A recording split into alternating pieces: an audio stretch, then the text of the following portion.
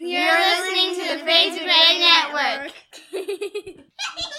Nothing's going your way. You've had a bad day. It's good to keep it simple. Michelle and Seth say take a deep breath from fade to gray. It's mental. Hello, everybody, and welcome back to Mental, your favorite mental health podcast. We know it's okay. You can admit it. We're a lot of fun here. I am your host, one of them, Michelle Collins, and sitting in the chair, not next to me. That would be nice, but he's not. But on the other end of the other microphone is Seth Showalter. Say hello, Seth. Hello there. And as an added bonus, and for more fun today, we have another person sharing the microphone with us. Many people know who this is, but if you don't, you should look her up. She's a lot of fun. Ms. PK Langley. Say hello, PK. Hello. Yay! All right. So, it's ironic that we're about to talk about a really serious subject. And I want to give it all of the seriousness that it absolutely deserves. However, I'm almost incapable of it today, apparently. I cannot quit laughing today for some reason. So we're going to talk about major depressive disorder and about how this can be pervasive and how people can really struggle with it. Are you serious?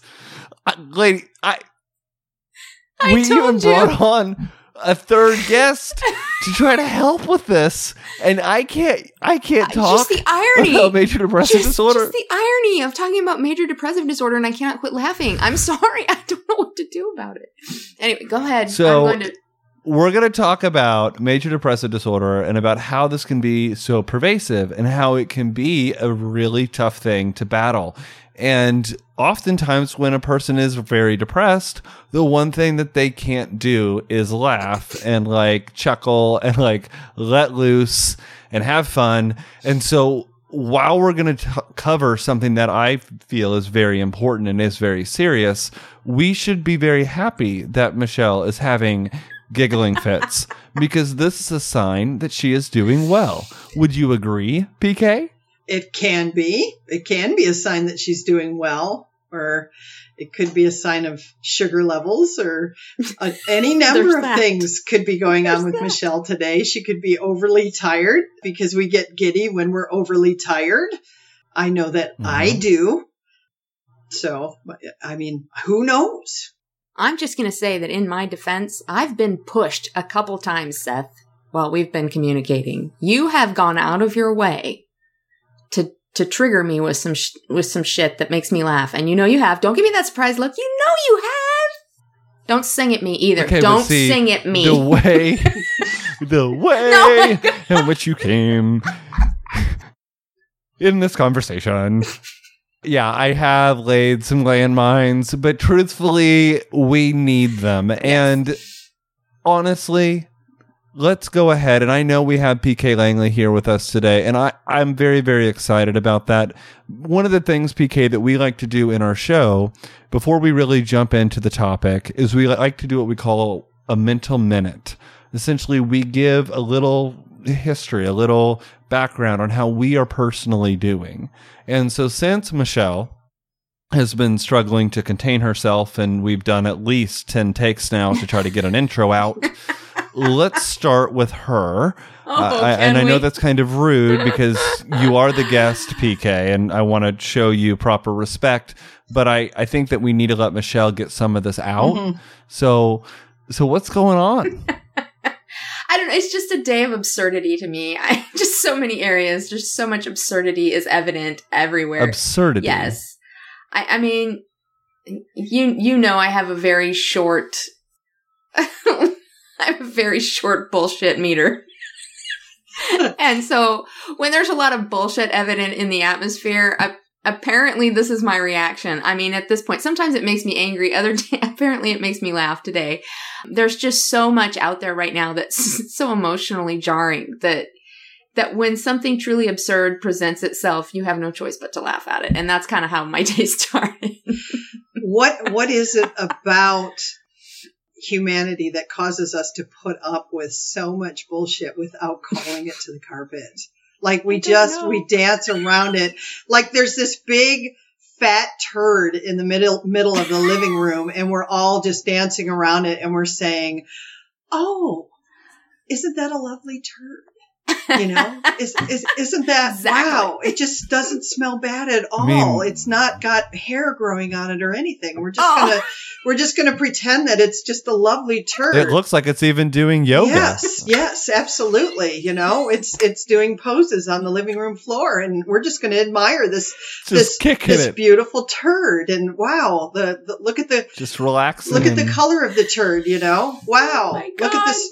And you know, I mean, we have these weird social things that we do where instead of just calling a turd, we're like, well, you know, we feel compelled to be nice about it and not call it for what it is, you know, and the people that do, they get labeled as assholes, you know, in society, when really they're just being blunt and truthful. And God, I would really like to pull blunt and truthful out of my pocket once in a while and just go, that's a piece of shit. Me too. Absolutely. I would love to be blunt and truthful sometimes without being overly concerned about somebody's feelings. And I don't mean that to sound negative. I'm obviously concerned about people's emotions. I'm very keyed into them. And that's why I tend to soften what I say most of the time, because I am trying to avoid that confrontation or that hurt feeling or whatever. But yes, sometimes I would really just like to have the ability to just say what I think without fear of the repercussion. Yes. You know, or the look on somebody's face because they're having to hear something that they maybe don't like to hear. And that's what I mean by absurd. There's just so much absurd stuff out there that, you know, every now and then, yeah, I think we do have to just call it what it is. And apparently my response today is humor, that's cool. I'm good with humor. I will say my stomach hurts from laughing most of the day though. So. And Seth just keeps jabbing me. Don't think I missed that little comment. I heard that comment. I don't. You don't. You're so serious all the time. I am. Like it's so good. It's so good to see you let loose. You know, and we here at Mental have really been focused on providing quality clinical material. Yeah, and it's just so good to see you be real, you know. Yeah, and you're always real. You're now. Always authentic. I'm not saying that. What I'm saying is that I very much appreciate and value people in my life who are authentic, real, and down to earth, and just call shit what it is. Yeah, because it's refreshing. Because most people won't do that. So right, and I appreciate that about you. Well, thank you. How's the rest of your week been, other than this morning? I mean, everybody knows it's. I'm down to the wire, so everything is about detail at the moment. Everything else has kind of taken second place to having to get in the requirements of my day to compete. So, unfortunately, I'm spending an inordinate amount of time in the gym, even more so than normal. My calories are lower than ever. My water intake is much higher than normal, and yeah. And now I'm just trying to finalize details. And so there's a lot of them. And it's a little daunting, but also exciting and terribly frightening. So maybe laughter is just the best medicine for all of that. I think it might be. It might be. But I now give forth to you or to PK to share your mental minute. PK? He always goes last. See, he does this constantly. It's a guess. I appreciate that.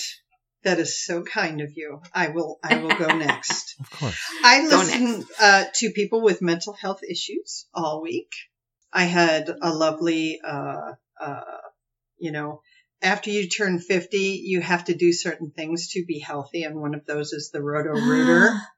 So I had a lovely colonoscopy this week, which was wonderful. You know, instead of opening your mouth and saying, you do the reverse. And I got to do that for a doctor this week, and that was exciting.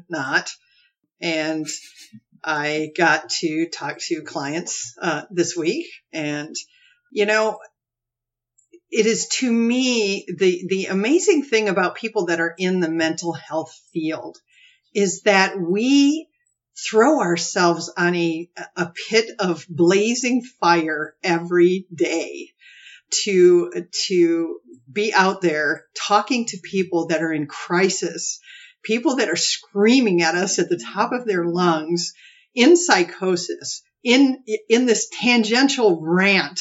And they'll go from one bunny rabbit trail to another. And all you're trying to do is just get your job done.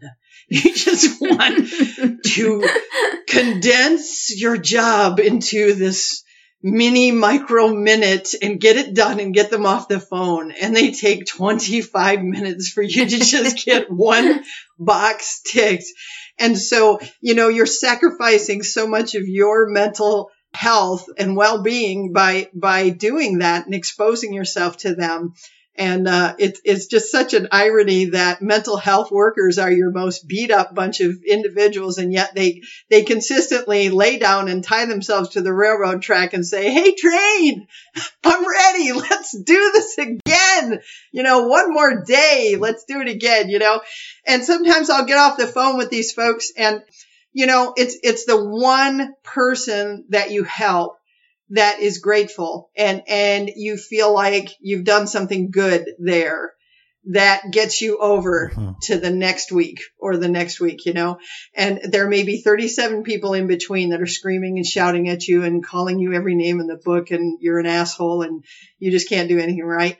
That's the world of mental health. So that's been my exciting week so far. And, thank God for my lovely wife who always helps me to decompress and tell me how wonderful I am and boost my ego at the end of the day. Thank God for her. As she should. Yes. As she should. Shout out to Ashley. Just thank you, Ashley. She's in the room, right? Yes. She is. Hearing you give her a shout out? Yes, she is. Good. She's sitting back going, yes. Yes, that's me. Someone's trying to earn some brownie points. Yes. She likes those. That's little okay. There's nothing wrong kudos. with that. Yeah. It's wonderful when you've been with someone for 22 years and you're still crazy about them. And I'm crazy in love with that girl. Yeah. That's awesome. So, to you, sir. All right, Seth. So it's just a really interesting time in the world, and this week it's been busy in that Monday and Tuesday work it's fine. I was teaching a class I know how to do. It's not my favorite class to teach, but I started a class this morning and I am absolutely in love with the person I'm training. And just effervescent personality is going to be fabulous on the phones, is going to be able to make that connection and really help people. And I am very excited about it. Being able to do that in my role is pretty rewarding in my experience, especially when they're good clinicians and they're going to make it. And I know that after one day. So I'm pretty happy about that. And what else? I had the Love Boat theme going off in my head. I heard while it. saying it. I don't think it's that kind of connection for him, though. Yeah. No, it's not. I know. I'm talking about clinical professional. I know, but it was here. still funny in my head. So It was good. I had to give voice to it. I'm sorry. I didn't mean to interrupt you. What else? What else do you guys want to know? You've been busy though. Life. Super busy. Like, chug. Yeah.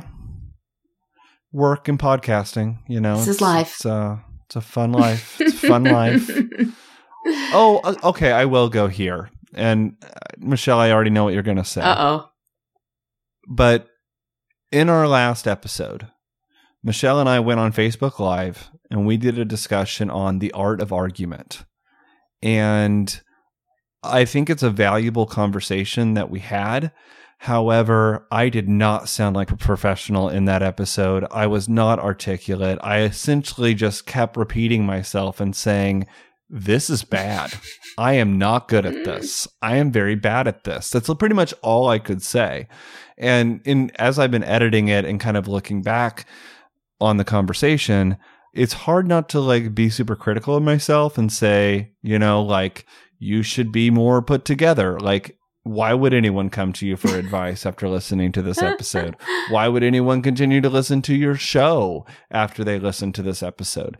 And I understand it's a little imposter syndrome-esque, but just with everything that's been going on in my life, I haven't been the most articulate. And it just kind of is that way in my life right now, where it's just kind of, there's so much going on. But it's real. I just haven't really been.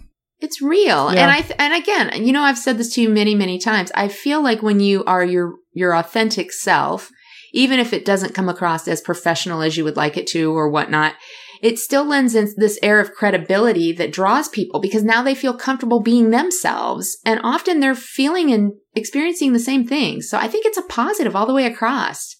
But a lot of our listeners, you know, may be looking for a mental health podcast to get advice, you know, to not listen to other mental health professionals talk about how mentally ill they are.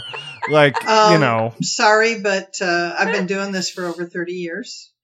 And most mental health professionals have meltdowns. Yes. Oh, yeah. Well, that's well known. You know, I mean, I remember sitting in my supervisor's office one day, and a therapist comes charging in, and she went, "Fuck this motherfucking place. Fuck everybody. Fuck you all. Fucking screw you all. I quit this fucking motherfucking job. You can shove it up your ass." She went on for 5 minutes, and then she said, "Of course I'm not quitting because I need the goddamn money, but I needed to say that." And then I bet she felt better. I looked at her and I went, "Wow, do you feel better now?" And suddenly the profession became more normalized for me, and I was like, wow, that was kind of cool. I like that she did that. It's cathartic. It's cathartic. And like I said, it's real. And I think people are drawn to authenticity. Transparency. And they want to know that, they want to know that other people are feeling the same things they're feeling so that they don't feel alone. Right. And as we have discussed before, Seth, you know this, most people in the mental health field actually have a lot of mental health issues they're trying to deal with. Well, that's why they're so well versed. Yeah, that they're well versed because of that, because they know it. We teach best what we have learned. Exactly. I just wish I was better at conflict resolution. Everybody should be better at conflict resolution. I just wish that I was a little more put together and a little more articulate so that I could actually offer advice rather than just saying I'm really, really bad at it. Look at what happened last week. You know, I'm tired of that. So just learn to talk to the turd. Spend time with the turd. And we're back full circle. Sing with the turd. Pet the turd. Sing to the turd. Seth. Don't go that far. Don't go that far. Or at least don't tell me about it. One more thing that I would note, I have, which I don't know, I may cancel it, but through my job, they offer 16 free counseling sessions through BetterHelp. That's good. And I have a therapy appointment tomorrow at 6 That's p.m. good. I think that's great. You know what's funny? I have a lot of therapists that will reach out and get a therapist, and then they'll say they gave me the same damn worksheets that I give my clients. So forget that. Yeah, they've seen it, done it. That's true. Yeah, they kind of bump, but it's always good to have therapy. I think everybody should have therapy. So. Well, I got all kinds. At least somebody you can talk to, honestly. I mean, I don't. I think that's really important. Yeah. No, I agree. I very much encourage it. I just, I got a lot. And I'm notoriously bad about it, so. Bad about what? Yeah, our listeners know. Smart ass. God. I'm notoriously bad at really giving away the pieces of myself that are the most difficult. Like, experiences I can share, that's not a problem. But what I'm truly feeling deep down, that I have more of a problem bringing out into the open to people, because it feels like a burden being put on somebody else. And I don't want to do that. So I have a tendency to hold on to that stuff, which, as I find out often, is unhealthy. Yes. And it only leads to a much bigger blow up and a lot of introspection that's not comfortable. Good so segue. Well, we have to have those. And with that, our topic of the month is major depressive disorder. So yes, that's what we're going to be discussing. The good old MDD. Yeah. When I was doing biopsychosocials, that's the go-to diagnosis right there. Yeah. F code 32.0. Well, and it's prevalent. Oh my God, you guys know all the codes and everything. I work for an insurance company. I know it from experience.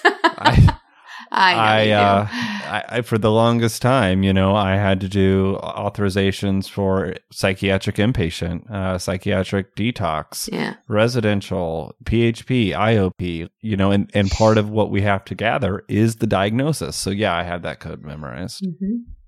Well, and I think it's important that we're going to go more into this as we go through the month, but as on this episode, it's just more of an overview.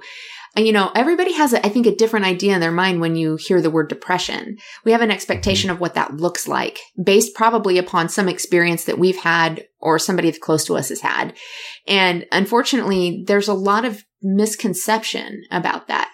So when we're talking about major depressive disorder, we're not talking about an occasional feeling of sadness or, even situational like grief, depression that goes along with grief. We're talking about something that's not a lot more difficult to define because it doesn't look the same for every single person, or at least that's my understanding. Now, you two are the mental health professionals, so you correct me if I'm wrong, but am I correct? It doesn't look the same for every person. No. It doesn't. No, it doesn't. And the thing is every mental health professional must assess based upon what the client is bringing to that professional. So if a client comes in and they're only telling you X, Y, and Z as far as symptomology goes, you either have to dig and ask questions to really make sure that you're getting the appropriate diagnosis.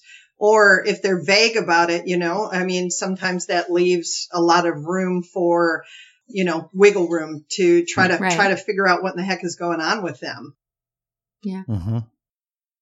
And I know, I can only rely on my own experience because I have dealt with depression for the greatest majority of my life. And I didn't know that when I was younger. I didn't know what was wrong. I just knew that I was really, really struggling. And if we get down to the nitty gritty of it, if, we want some kind of textbook definition, we're talking about a persistent feeling of like sadness or loss. And it affects how you feel. It affects how you think. It affects how you behave.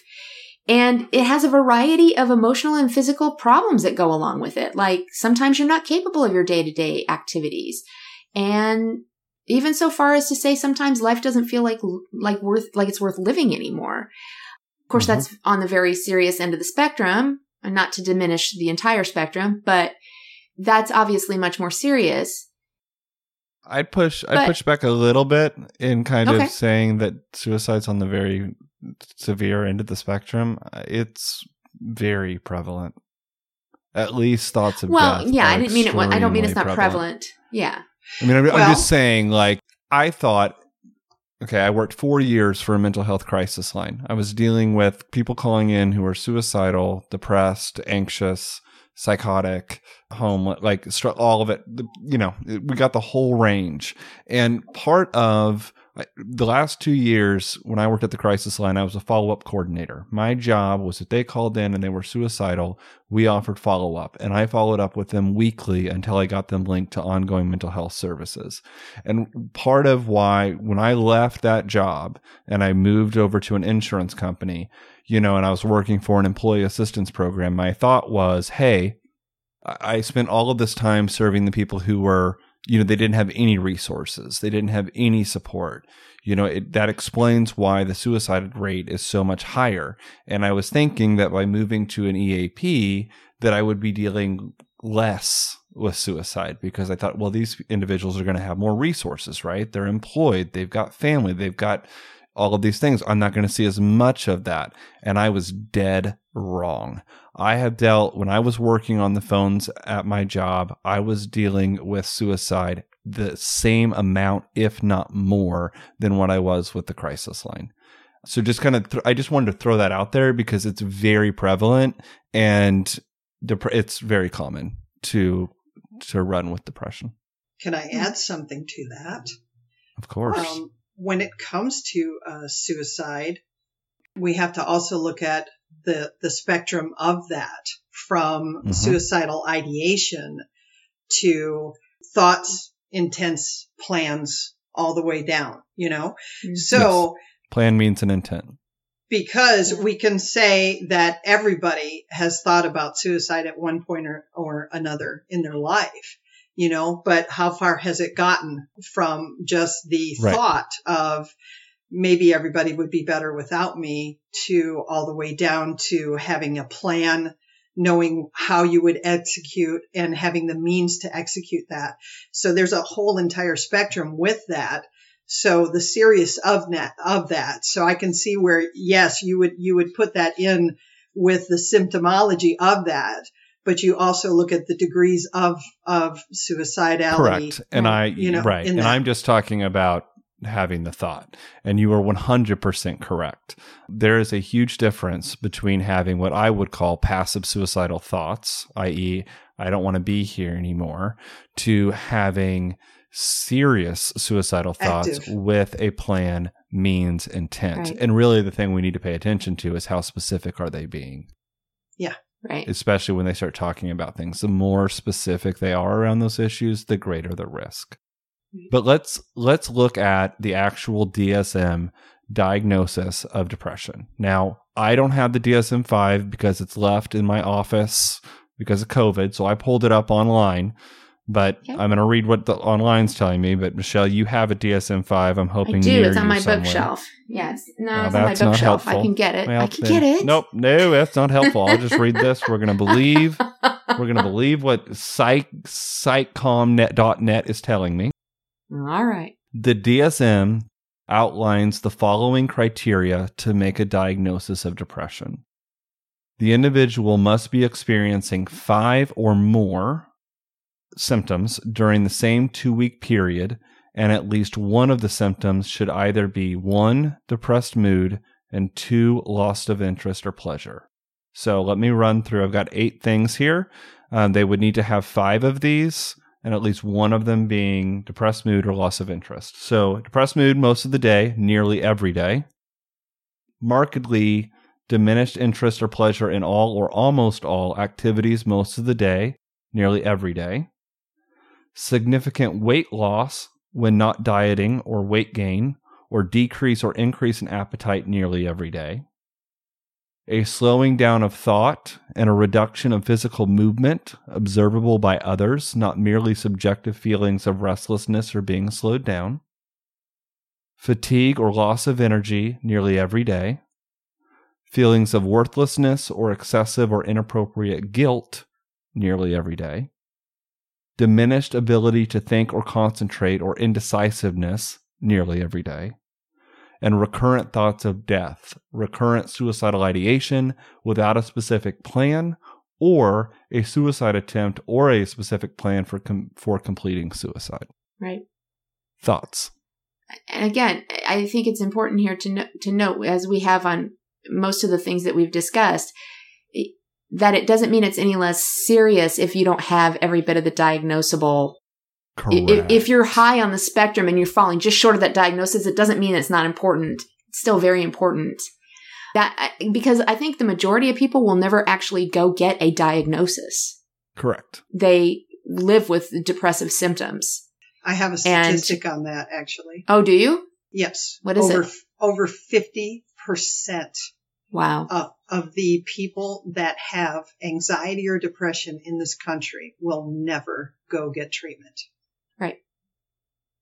And I know, because I was one of them for a long time. And really, you can get a diagnosis and like seeing a therapist for billing purposes through insurance, but a lot of the time you get your diagnosis when you see a psychiatrist, right? I.e., when you take that step and you decide to actually get on an antidepressant medication, right?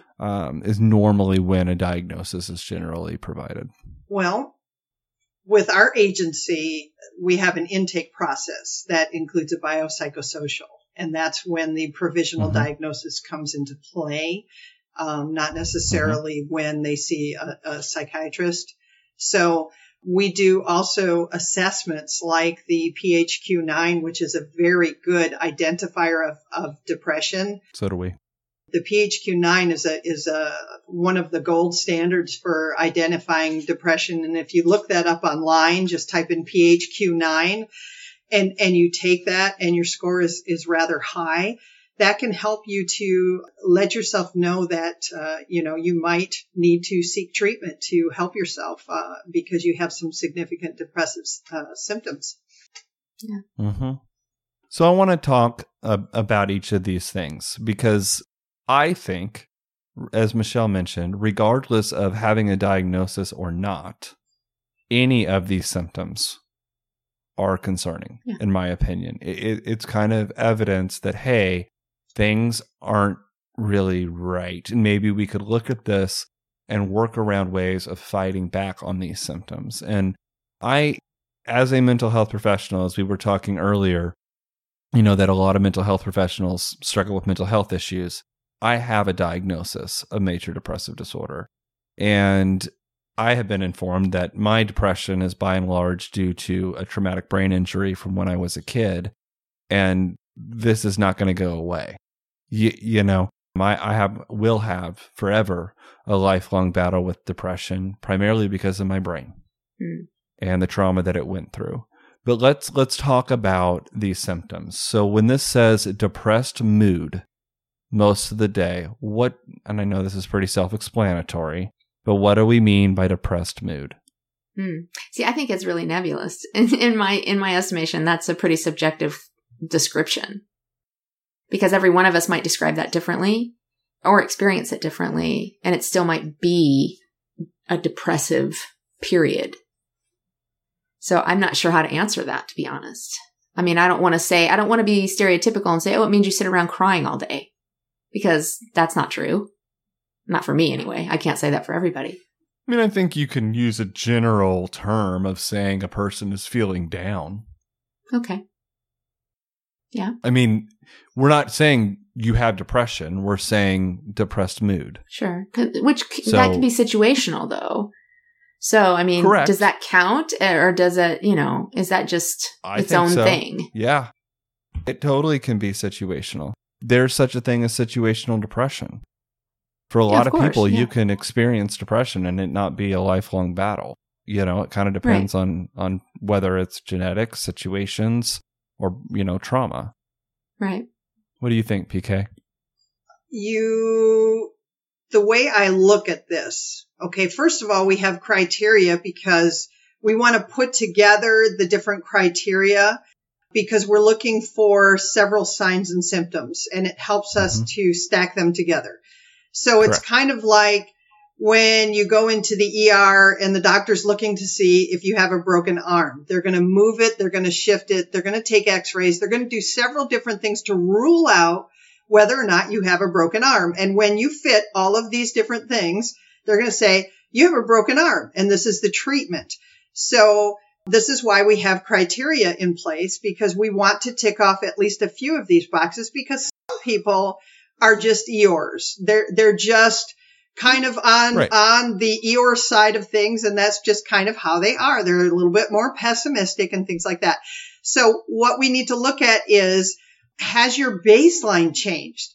Has the person that you are normally like, has that changed? Now, some people, they are struggling with depression all of their life, or maybe after an incident like what Seth is talking about. But, is this interfering with what you want to do? Do you feel like the mood that you're having is interfering with the quality of life you want to have? So just like with the broken arm, I can't do anything until I get this fixed. Then you almost have that pervasive kind of feeling that unless I get this fixed, I can't do what I want to do with my life. So there's something wrong. There's like an inherent feeling of something's not quite right with my brain. And, and my mood just doesn't feel quite right. Or maybe my friends are telling me, dude, something's wrong and you need to go get help. So there's several different flags that are going up around you. And those are the things that you have to pay attention to. So it's not just, it's not just an Eeyore kind of personality. Right. I really like how you mentioned the deviation, that it is a change. And specifically, and I know we're primarily talking about depression here, but we talked about suicide earlier.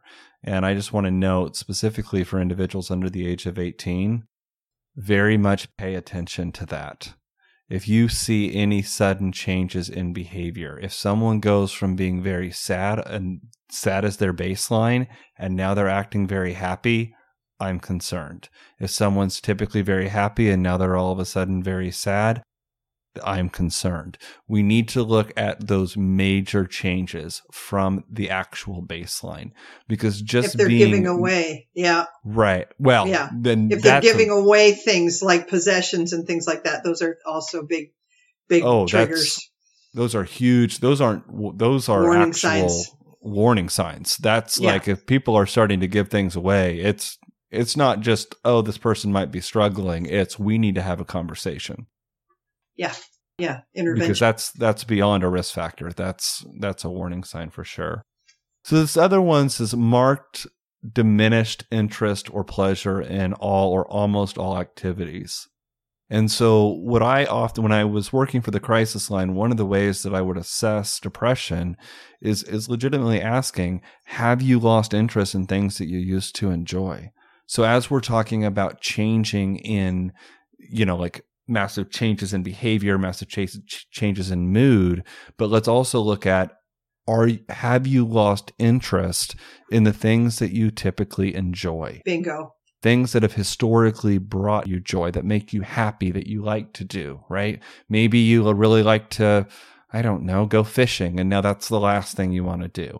Or maybe you really enjoyed reading and picking up a book is the last thing you want to do. Are you losing interest in the things that you used to enjoy is a concern. Yeah. I connect that with isolation as well. Yep. Are you pulling away from socialization? Yeah. Yeah. That makes sense. Are you avoiding your friends' text messages? That's pretty common, but like I'm talking in combination with the other stuff, is that interest to want to be around other people gone, where you just want to spend all your time alone? And if we're going to bring up isolation, it's not listed in here, but I would also note that with isolation often comes substance use. Mm-hmm. So if you're finding yourself smoking, drinking, participating in recreational drugs, and you're doing it alone, that is something to pay attention to. Because the question is, why are you doing it then? Because it's no longer social drinking. You're using that substance to cope. This is a good spot to mention trauma-informed care, because a lot of times things that propel us into depression are traumas in our lives. A woman loses a child. Somebody loses a friend. Something bad happens, a car accident, loses a job. Something just really bad happens, divorce, whatever, something traumatic in your life happens, and that can propel you into that depressive mode. And these are very, very important markers to make, because, and if you don't mind me elaborating just for a second on this, because go I think ahead. it's important. Please. Okay. Because PTSD is like, I'm in love with trauma-informed care and talking about PTSD. It's like, it's near and dear to my heart. There are crossover symptoms on every single diagnosis. And it is my firm belief that all of these things diagnostically tie into one another. Mm-hmm. And so people often get diagnosed with something, and that's not really the diagnosis that should be there. And it's because what they convey to the person that's assessing them is not all the information. They don't get the full blueprint. Maybe they're in a hurry. Maybe they're trying to just get that assessment done and get them out of there. Maybe they're not intuitive. Maybe that person's having a bad day. Maybe you're in such a crisis mode that you're not conveying the right information for whatever reason. You're not getting the proper diagnosis. So there's crossover symptoms in there. But trauma is important to look at, especially with depression, because when someone has PTSD, there is always, always, always an element of depressive symptoms in there. And when you address the PTSD, oftentimes that depression wanes. So it doesn't necessarily mean that depression is the primary diagnosis. But a lot of times people with PTSD, the first time they go in, that's the very first thing they get diagnosed with is depression. Oh, yeah. And the person that sees them oftentimes is a primary care physician that has no psychiatric training whatsoever. And they go, take these antidepressants and go home. And so, yeah. That's what happened to me. Yeah. Yeah. Which was another whole nightmare all in and of itself. I did not do well on antidepressants. And not only that, but it included a good amount of guilt, religion-inspired guilt for dealing with it that way rather than by faith and, just being in right relationship with God. So, but that's another whole subject, I think Michelle, I think should be included, but what's that? Why would you ever take an antidepressant? You are an antidepressant. An antidepressant, what I mean by that is an antidepressant attacks neurotransmitters in your brain. It literally blocks them so you have more serotonin in your brain at a given time. Because you disagree, PK? Go for it. Well, okay. I'm just saying SSRIs. exercise produces serotonin, and Michelle's a bodybuilder. But I haven't always been.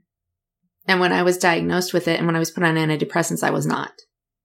That was not a part of my life. Go ahead, PK. Okay. SSRIs. They're inhibitors. They're reuptake inhibitors. Okay. So what happens is your brain is releasing serotonin and then it sucks it back up. And it's releasing it and it sucks it back up. So what these drugs do is it causes your brain to let go and then it can't suck it back up. So it leaves the serotonin in play in the brain. So let's just for the sake of argument say you've got 10 little suckers in there swimming. You just got 10 little serotonin suckers in there swimming. Okay. And you take these uptake inhibitors, you take the SSRI and it doesn't allow it to suck it back up into the brain. So these drugs are stopping your brain from its natural inclination or its natural ability to bring it back. So it's freezing those pumps from taking the serotonin back. Okay. And that helps. It gives you a measure of help, but you have to increase those drugs over time to get the same level of help. The biggest nightmare of all is Paxil because Paxil has like the worst withdrawal symptoms in the universe. You can have electric shocks. You can have horrific withdrawal symptoms from that stuff. And they will not tell you about all of those things when they put you on it. But you can have withdrawal symptoms from Paxil for up to 3 years after you get off of that medication. Yeah. So, I don't want to rant about that, but I want to say, get yourself informed about the medication that they want to give you. Because to me, it's a bandage. It is like a crutch. It is something to use in the short term, but in the long term, find answers that help and work for you in a better way and educate yourself so that you do not harm yourself in the long run. Yeah. Because there are things out there that are natural, like 5-HTP that you can get over the counter anywhere. And Big Pharma did a study with 5-HTP and they put it together with one of these SSRIs. And guess what? It increased its efficacy by 600%. Wow. So 5-HTP all by itself increased the efficacy by 600%. You can get this at any Walmart, any Walgreens, any CVS. And it increases the serotonin in your stomach, which is where all the serotonin is, right? So if you learn how to take it and how to take it naturally, you can increase the serotonin in your brain. But Big Pharma doesn't want you to know that. So these are ways that you can help to increase the serotonin in your brain without having to go that route. So sorry, had to get on that's that fine. pedestal. No, and you're absolutely right with the warning. That is the one that I was put on. As a matter of fact, and there was a whole cycle of events that happened. As I said, there was a lot of religious guilt that went along with that, and nobody knew that I had gone to the doctor, not even my husband. I didn't tell anybody. But I was so at the end of my rope, so to speak, with feeling the way that I felt. And I was literally afraid that it was affecting how I cared for my kids, because my kids were little at that time. So I decided to do this. And so they immediately wanted to put me on medication. I had denied that several times previous to that. And then finally I just said, I can't anymore. I have to have help. And so they put me on, and that was the medication they put me on. You're right. There were no warnings of any kind of side effects. They give you the pamphlet or whatever, and you're supposed to read all through that. Right. But 3 who does million that? words. I mean, when you feel like shit and you don't know if you want to live anymore, I'm going to take 10 minutes, to start reading this thing. No, that doesn't happen. You take the medication because the doctor told you it's going to help. And I did. And it did help. I'll be honest. For a little while, I felt a lot better. But the problem is that after a little while, I didn't feel anything. And I found that to be even worse. And then coupled along with that was, of course, these ongoing feelings of guilt that nobody knew, that I wasn't a good enough Christian. I didn't have enough faith. I was being a bad example to my children. I mean, the list was very, very long of the guilt that I was living with. And so, again, without consulting anybody, not even the doctor this time, I just decided to stop taking it. And I stopped cold turkey. And I ended up on the couch for 2 weeks. I couldn't function. And it was horrible. And I finally had to tell my husband what had happened. And we went back to the doctor, and they said, you've got to go back on it, and we'll wean you off of it if you want to come off of it. But the withdrawal symptoms were absolutely horrific. The electric shock feeling is not anything like you can imagine. It's horrifying. And it lasted a long, long time. And when I complained to the doctor that I was having withdrawal symptoms, they told me that I didn't know what I was talking about. That didn't exist. And, obviously it does. A lot of people since then have shared their experiences with me when we've discussed it, and they've had the same experience. And now, of course, it's much more common knowledge that that is one of the side effects. So it's a really desperate place to find yourself as it pertains to depression, trying to decide what you should and shouldn't do. Because often you're isolated. You're not able to ask for help. You don't know who to ask for help, even if you wanted to. And maybe you're not even getting the best advice. You're just getting, like you said, a Band-Aid. And it has long-lasting effects. The professional. Yeah. Right. You're trying to trust the professional that's telling you, this is good. And I'm not bashing it. No. Because there are some medications that are good. I mean, if I hadn't had some of the drugs that I did when I first crashed, I wouldn't be here today. Right. So there are some that do help, and they're important. So I don't want to throw the baby out with the bathwater. I'm just saying that it's important to educate yourself. And it's also important to realize that not everything works for everybody. Just because it wasn't the right fit for me doesn't mean it's just wrong in its entirety. I would never make that determination for anybody else, or nor would I demonize somebody else, for choosing that route. That's their choice. But I know for me that was not a workable solution. And I do find it interesting, your point about primary diagnosis, because as it pertains to PTSD, like you were saying, I do know that that's an issue I have. And so here I'm thinking that the depression is the primary, but maybe that isn't it. And that had never occurred to me, that maybe it was the offspring, if you will, of something else that should be dealt with. And because that does make a lot of sense. But again, see, that's why this topic is so very important, but it's also so very difficult because it's so subjective. And mental health in itself is a quagmire. Of course. I mean, I think the brain is still a huge undiscovered country for us. Oh, the majority of our brain, we only use such a small portion of it, knowingly, that who knows what we could accomplish if we were able to use just even a tiny percentage more. So it's a daunting subject, which of course is why we're trying to take more than just, one episode to deal with any kind of specific topic. We want to give it its due. And because there is so much involved in this, it's an important conversation. So what symptom are we on now, Seth? Yeah. What do we got? Well, I just want to come back to, you were like, before, I'm just going to note this. Like, you were like on the serotonin thing. First of all, that whole thing was to make fun of Michelle for being a bodybuilder, and you ruined that by being super serious. Because I ignored you.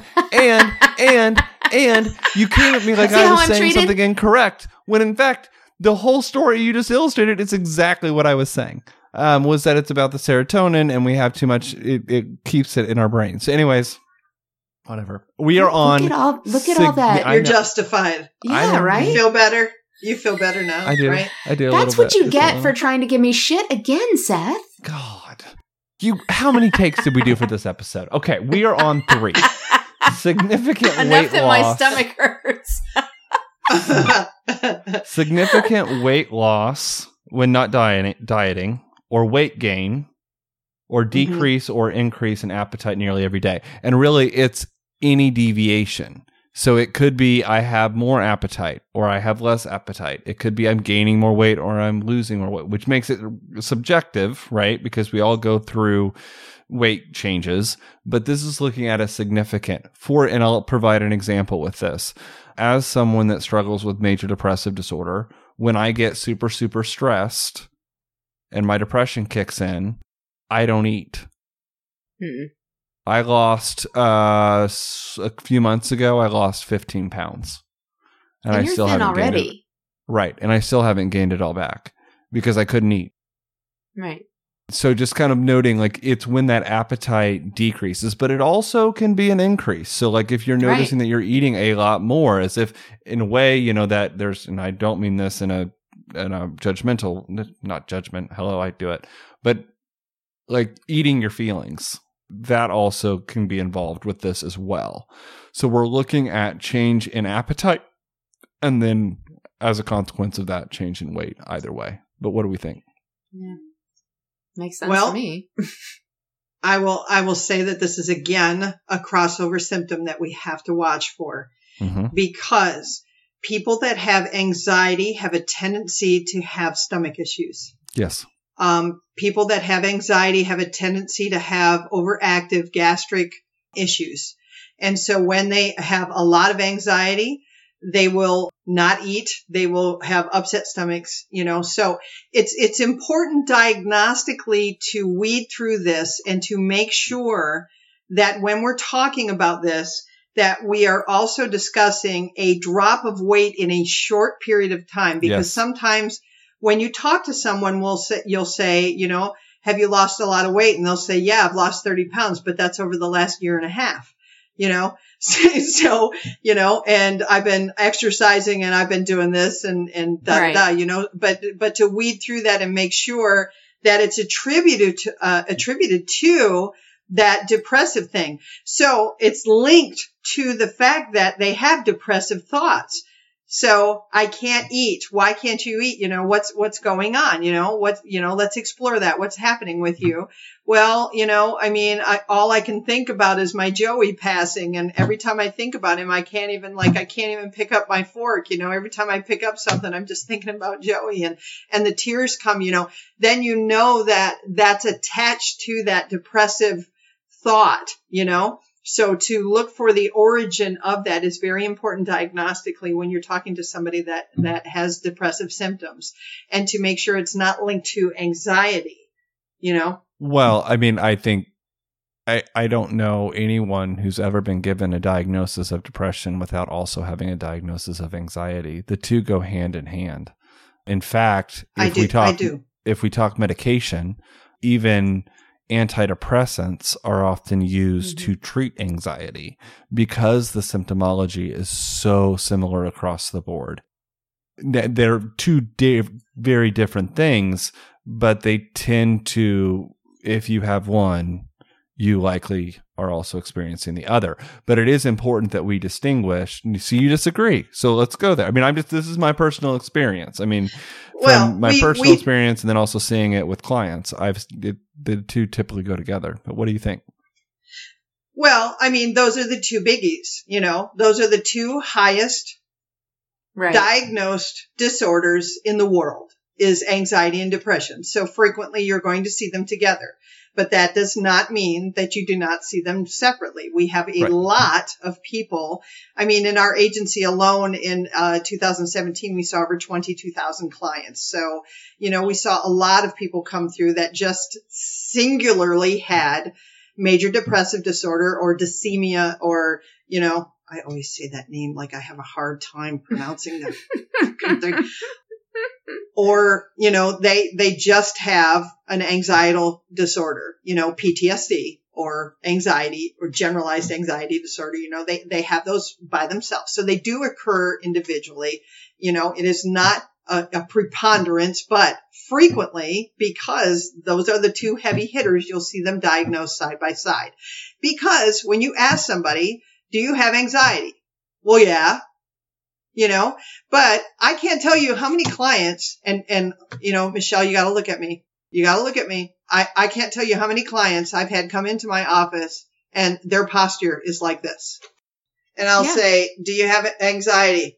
Yeah, I have anxiety like every day, man. I'm just so full of it right now. I've just got like horrible anxiety. I was thinking to myself, oh, okay. You have anxiety. So you have a lot of people that are self-deluded, that think that they have anxiety. You have a lot of people that have borderline personality disorder, and they'll tell you that they have 72 different diagnoses. I'm not kidding you. Well, yes, they'll tell you that they have everything. Yes. Because they want to have every diagnosis in the book. They want to have schizophalagosis. They want it all. Now there's a new term.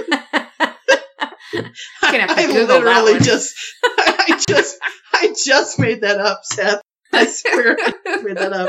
Schizophralagosis. Wait a minute. Let me put there. That's not a diagnosis. There's got to be a Google definition of that somewhere. So there's schizoaffective disorder, but there's no schizophralagosis. I don't think that's what she meant. All right. Oh my goodness. Another one is a slowing down of thought and a reduction of physical movement, observable by others, not merely subjective feelings of restlessness or being slowed down. I think in the PHQ it says moving so slowly that other people notice. Yeah. It's such a weird way to say that, I always picture like somebody moving like a turtle or something, Slow-mo. It is very, very, very rarely that I get people that check that on the PHQ-9. Very rarely. Mm-hmm. Yeah. I don't know about you guys or what your experience has been do you with think, that. You're saying it's something that's observable by someone else. It's not subjective experience. How often do we really slow down ourselves to notice those kind of things about other people? We live in a very fast-paced world.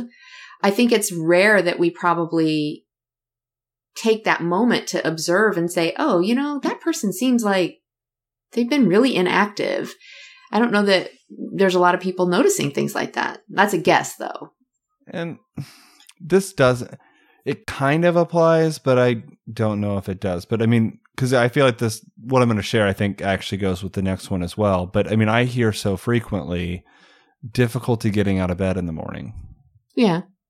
And again, that's probably speaking more to fatigue and loss of energy, which is the next one on the list. But yeah, when you're fatigued and you have a loss of energy, you probably are moving a little bit slower, right? Right. So, and there's some people that are like inherently like that, right. They hit their alarm, 16 times before they get out of bed, Well, and I think this is a little bit different, though. It's like let's go to the next one, which is fatigue or loss of energy nearly every day. It's, you can't, it's not like I want to sleep more. It's, I can't physically move. The energy is not there. The motivation is gone. The drive is gone. It's dead to the world in a way. And I know I'm using some language that's pretty generalized, but I'm trying to paint that picture, because it's not like, oh, I just want to sleep more. Getting out of bed is like moving a mountain. It's an effort, yeah. The loss of motivation, the loss of interest. I can't tell you how many kids I have dealt with where the older generation has this attitude toward them. You just need to buck up. Yeah. And get a job. Yeah. Or just get over it. Snap out of it. And they are suffering with depression. And number one, they totally, totally don't want them to go see a psychiatrist because that is just, not allowed. You can't go to see any kind of, helping professional because that's just not cool in our family. And they get ostracized and they get called lazy Yeah. by their family members, but they have a lack of interest, a lack of motivation. And it's really tragic. It's tragic because they do want to have those things, and they're often the biggest dreamers, you know? Yeah. I mean, they'll talk and fantasize about wanting this better life and stuff, but the wherewithal to do that is just not there. Yeah. Yeah. The whole thing is very sad. I mean, it just is. Because it's so isolating and confusing in the experience of it, you know? And then it's so stigmatized that if you even do try and talk about it, then immediately there's certain, you know, perceptions that go along with it that make you want to stay quiet. Okay. So it's, Oh my gosh. Yeah. So I agree with all of that. But I will say that we've seen a major decrease in stigma around these issues. I mean, it's pretty commonplace now. I mean, I'm just saying, if we look historically at the amount of stigma on this to where we are now, people are far more apt to say that they're depressed and anxious even without a diagnosis. We are seeing that. And can I'm going to go one more place. I agree with you, PK, but I also have seen it swing the other way too. Having worked for a mental health crisis line, I have talked to plenty of parents who call us and scream, "Get my kid on goddamn medication or else I'm kicking him out of my house." And my job was always to work with the parents and get that kid into a psychiatrist. And then when of course it didn't make a difference, then it was, you know, my fault. But I see both. You know, I see there's definitely stigma that's still existing, but then I also see just get my kid on medication because that's going to fix all my problems. You know, I think parents a lot of times have these glasses as if medication's the answer, and it is definitely not. Medication is a tool. It's not the answer. But I just wanted to point that out because it's not clear cut and dry. There are some parents that'll change their kids' medications like every 2 weeks. Yeah. It's absolutely scary. I have seen some parents that are like, oh my goodness, I can't imagine what those poor kids go through. And the psychiatrist let them do that, you know, and they try to caution them, but the parents like, no, this isn't working. You have to do something else, or you have to add this, you know, and the kid's coming in there and there's drool coming down their face because they're so over medicated. It's just unbelievable what some parents, you know, get away with. And it's unfortunate, but it does happen. So there is that. But I will say that the stigma is better with depression and anxiety just because so many more people are suffering with it. But your big stigma is with bipolar disorder. Yeah. You know, and schizophrenia. Those are your two big ones, you know. Well, and I would argue or question anyway, more acceptable, less stigmatized in general. Yeah. However, as it comes down to a specific occurrence, even people that would be empathetic about somebody suffering from depression or somebody dealing with anxiety, when it touches their own lives or their families, have a tendency to want to push that away. I still think, and then that's my anecdotal response. Right.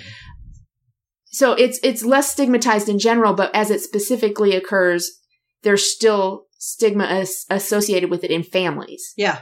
Oh, yeah. As though that's not acceptable. And I would also go so far as to say that your example, Seth, of parents that are screaming to put their kid on medication is just a different form of what PK said as far as buck up, snap out of it, get over it.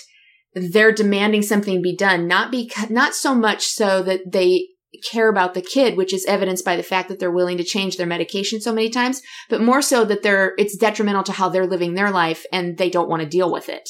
And I know that sounds judgmental, but I'm sorry. I'm going to call a spade a spade. That's just, that's what it seems like to me. And that's a great point, and you're spot on, my experience, because I think PK is talking specifically of like real examples of kids who are really struggling. Right. My job literally was if they called the Youth Connection helpline, we automatically offered follow-up. So my entry into this is very, very different. Right. But I would say that the primary issue, it was the parenting. The behaviors that are presenting are due to the lack of parenting. Huge. And then huge. what's 100%. happened in the mental parents, they just want to put a Band-Aid on it. And it really comes down to parenting issues. They don't know how to raise their children, and they just want someone else to take care of it. And it's all about that inconvenience. And I just, so many times, I hated this, to see all of these kids at such a young age, especially be put on major, serious medications that we still don't have the research on in regards to its effectiveness on children. We have research studies done on adults. We have so many medications that we are prescribing that have not been approved by doctors for kids. The research is not there. Go, PK. And let's also mention so many medications that are being used for not what they were originally intended for. Yeah. They get them approved through the FDA for something else, and then they use it for a different thing. Yeah. Yeah. And that happens a lot. I wanted to say that societally, though, depression is still not accepted as a whole. And, you'll see it in churches, you'll see it in community, any type of community or social setting, because if someone has what we call SPMI, severe persistent mental illness, they tend to get rejected societally.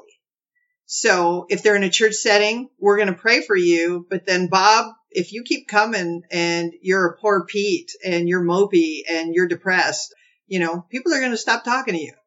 And we're going to stop praying for you. And you're going to end up in the back of the church, and, you're going to get the left foot of fellowship. Yeah. If you're on Facebook and you're communicating and it's always depression, it's just like, woe is me, negative Nancy. Oh my gosh. When will she ever shut up? So people that are depressed, they can't reach out because they know that they only have a certain number of touches that are negative, and people are going to reject them. So they know that it is not accepted to be themselves and to be real. They can't do it. Yeah. And that flows right in line with the next symptom, which is feelings of worthlessness or excessive or inappropriate guilt nearly every day. And I will say, when we talk around suicide, one of the most difficult situations to deal with as someone who's experiencing suicidal thoughts is when it really centers on those feelings of worthlessness. Because if they're suicidal for a specific, like, my boyfriend broke up with me, or, my dog died, like, that's a specific stressor. We can work around that. When it's generalized hopelessness and worthlessness and helplessness, it's much deeper, and there aren't any easy fixes. Yeah. So that's when we look at the more serious symptoms in regards to that. Little soapbox here. I have a huge, huge issue with professionals that pull the trigger on people and hospitalize them when they do not need to be hospitalized. Huge. You're going to get me. Apparently Seth does too. You're going to get me. You're going to get me really riled up. You were just saying, like, I felt bad. I was going to try to go through this quickly for your poor wife, so that you were going to be there for her. But you just opened a can of worms.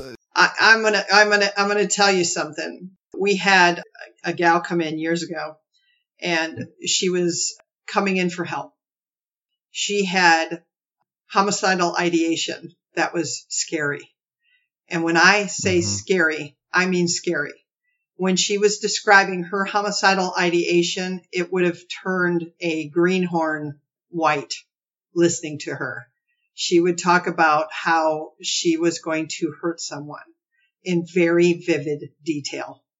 And, it was, and here I am, like, I've been in the field a long time. Nothing phases me. I mean, one of my very first break-in experiences, right, as a young person in mental health, they sent me to a mental hospital to pick up this guy to transport him to a group home.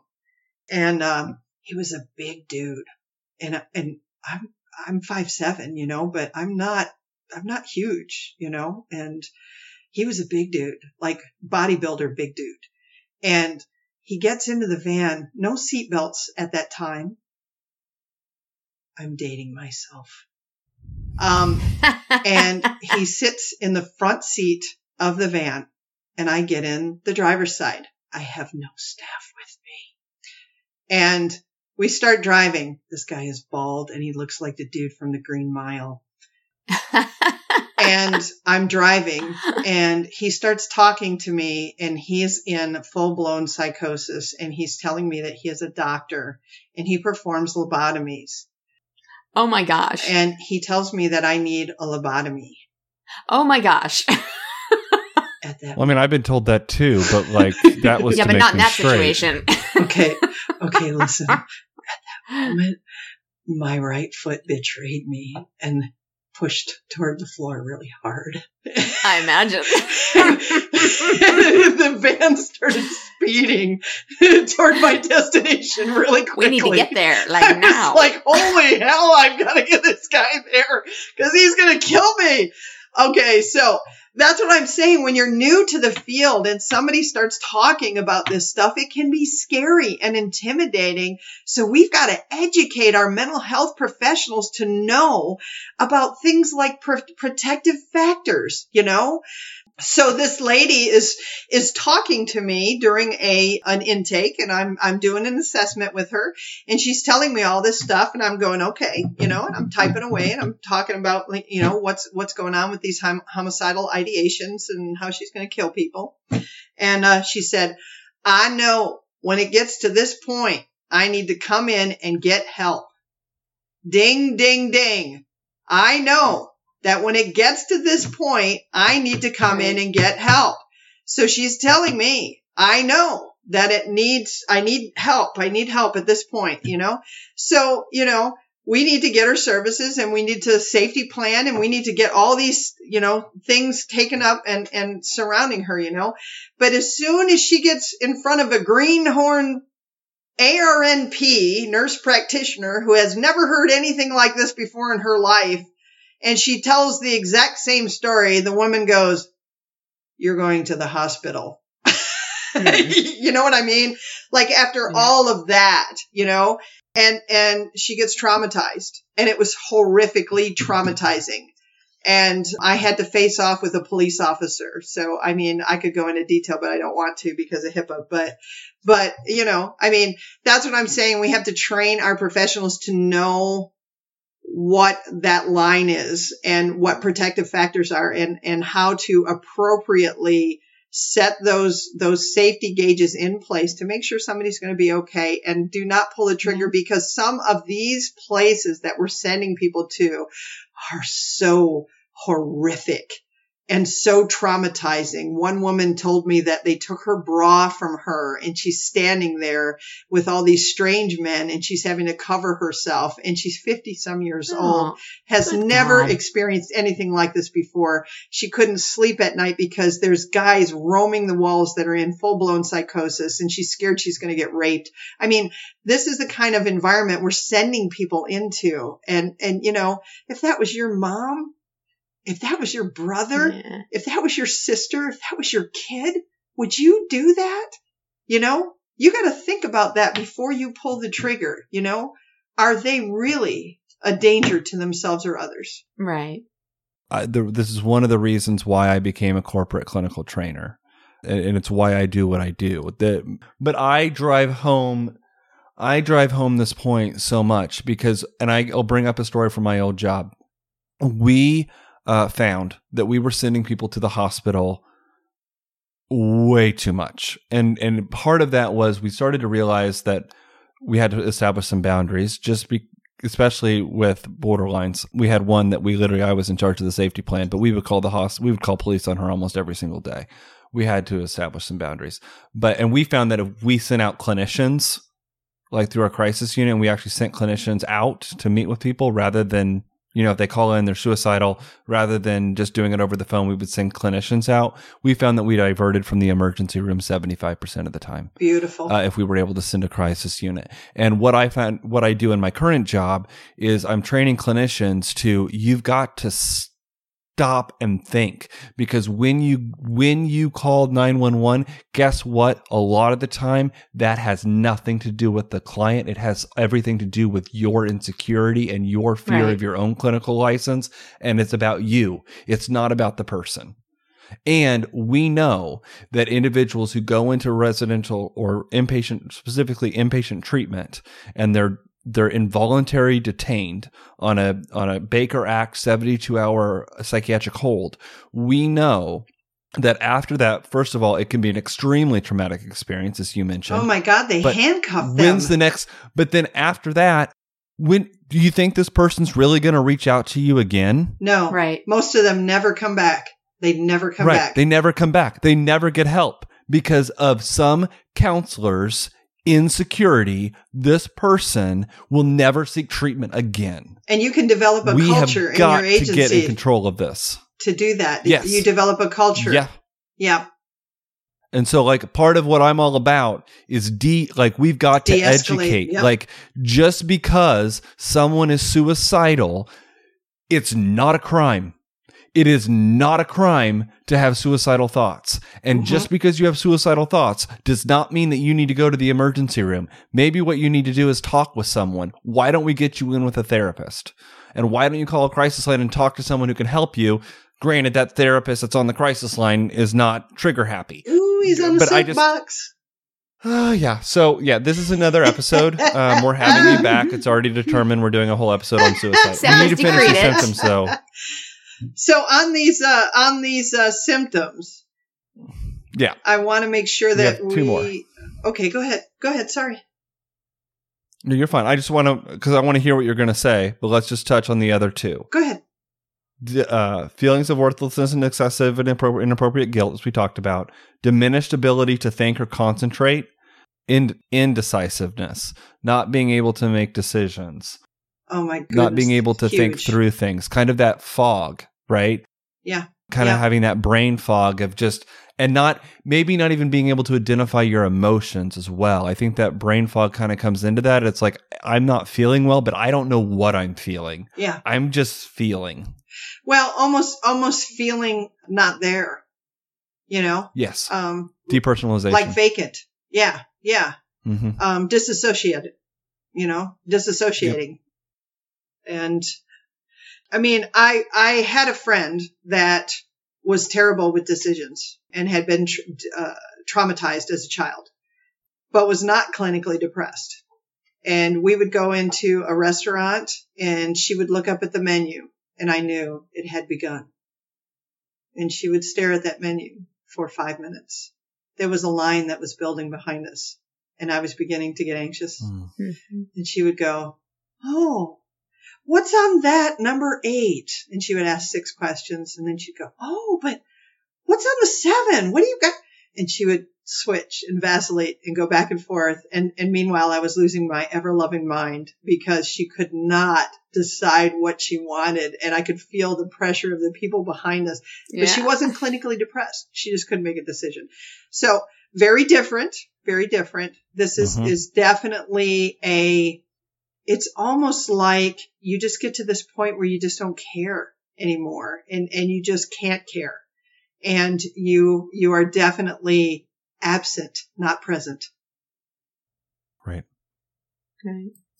Yeah. And then the last symptom is the suicidal thoughts, which we're going to be talking about in one of our next episodes. I would like to add another very important symptom that needs to be in there, and that's irritability. With depression, there is definitely irritability, and that's something that needs to be in there. And I definitely believe that the DSM, should add that in there. It's in there for our biopsychosocial. It's part of what we ask. But when we do the biopsychosocial, we ask questions like, when did this start? Because those are also important markers for clinical diagnosis. How long has this been happening to you? When is the first time you remember being depressed? What is your first memory? Well, when my dad left my mom, so then you start to gauge, like, how long has this been happening for this person, and then we can kind of see your history and kind of get a sense of whether or not this is just a mild, depressive disorder, or whether this is kind of more of that major depressive disorder that we're looking at. Is this just, something that is seasonal? Does it just happen, during the holidays? Is this something because of a death of a loved one that's associated with trauma? So it begins to help us to narrow down clinically for making a good decision for diagnosis, getting those answers from you. And so to me, the better the interview, the better the assessor that does that intake on you, and the more detailed you are with the information. Don't be worried about taking their time, because it's about you. It's all about you. They are there to work for you. You are not there for them. They're there for you. So you just take all of your time and you share your story, because it's about your story. It's about getting you help, because diagnosis is everything for treatment. So if you get the right diagnosis, you get the right treatment. So in other words, if you come in with a broken arm and they treat you for a broken toe, guess what? You're going to go home, you're going to be in a lot of pain, and you're going to end up going back in. And that's what happens with mental health. If you don't get the right diagnosis, you're going to go through a lot of trial and error. And that's what happens with a lot of people, unfortunately. Right. Yeah. That's my speech. I was diagnosed bipolar once and put on Lamictal. That didn't last long. Sorry, we were talking about medication side effects earlier, and I was like, I know it wasn't for depression, but when I looked up, I was like, oh my gosh, it was for bipolar and borderline. So I was like, hey, there you go. They put me on Lamictal. I tell you what, I could probably do a whole show on medications with what I've learned over the years. Well, that might also be worthy in this series. I think I would like to talk about treatment for this, so that's definitely going to need to be an episode. Yeah, I don't like just to kind of air this is what it is without talking about next steps and how to get that help. But we are going to be covering that in future episodes this month, and I'm just so thankful for you, PK, for coming on. Thank you for jumping in, because that was really short notice. Yeah, It was very short notice, and we kept you on for a long time. I'm telling you, I had a power headache when this started, and it left shortly after. So I've had a delightful time with you too. So thank you for inviting me. I had a good time. I appreciate it. Well, you have to come back, because you have to finish this discussion then about clinicians and their responsibilities. Yeah. So that has to be a continued part of this conversation. Yeah, you can't open that can of worms without me. Yeah, you can't open it and then leave. I'm going to have some help controlling Seth, so, Yeah, I'll get a little passionate. I really am. I'm very, very passionate around this topic. Well, that's and all as right. we were talking about in regards to lived experience, I have lived experience with both depression, and due to my battle with sexuality, at one point I experienced suicidal thoughts. So this is personal for me. Yeah. And I'm very, very passionate about helping people and getting our clinicians to do their damn jobs. So everyone that's listening to this episode, I want to thank you so much for listening. And if you are interested in our show, please feel free to check out our Facebook group. What else do we have to offer, Michelle? I always do it, so I want to give it to you. I don't know that I always remember everything. We have our Facebook group, of course. Mm-hmm. You also have the rare, I know it's rare. No, it's not really. Ability to support our podcast on Patreon. And when you do become one of our paid supporters, you actually have, the word just went right out of my head, Seth. They have what? They have access. They have access to both of us through a private Marco Polo group. We try to stay active in there. You also have access to bonus material, because Seth and I have a tendency to run on and chitter chat about things, or go much more in depth into personal experience about things. And we provide that as bonus content to our Patreons or patrons. Patrons. And if you are interested in merch, you can check out Mental Merch as well as any of the podcasts on the Fade to Gray Network at storefrontier.com/FTG Network. You can get a wonderful sweatshirt with Michelle and I as a cartoon. If you really desire, you can find Fade to Gray merch that's got my face on it, and it says "Poor Seth," and that's also fun. I would also like to mention and congratulate Seth because apparently he's been promoted to assistant to the regional manager for Fade to Gray. So dare you do that? Everyone else on the show, they're all regional managers, but I am the assistant. The assistant to the regional manager. The regional manager. Not assistant regional manager, assistant to the regional manager. Just to clarify. And I also want to mention, since we... Yes, right? It's really kind of a slap in the face is what it is. But also, since we have PK Langley on the show today, which we hopefully will have her back, but I want everyone to know about her website, which is langleytown.com. PK, can you tell us a little bit about that? Yes. Langleytown.com kind of has my own journey of deconstruction from religion on it, and there are over 300 Frustrated Grace cartoons on there that I did over like a 10-year period after I left the church, and some of them are hysterical. A lot of them are really funny. I laughed when I created them, and a lot of people enjoyed them, and it helped them to process and go through deconstruction themselves. And I am doing bookings for December. I actually do sessions with people and just kind of do advice and just impartation into people's lives and do my wealth of experience and know-how and just help tutelage the younger generation. So I like to do that, and I've got some slots open. So if you want to go there and schedule with me, I will spend some time with you and we can talk about your issues, and we'll just kind of walk through some things with you and give you my undivided attention for what it's worth. Alrighty then. I think we did it. I think we covered a lot of ground, but I don't think we satisfactorily. No, we have only just begun. So if you're interested in this topic, please feel free to check out our episode next week. All right, and with that, bye everybody. Bye.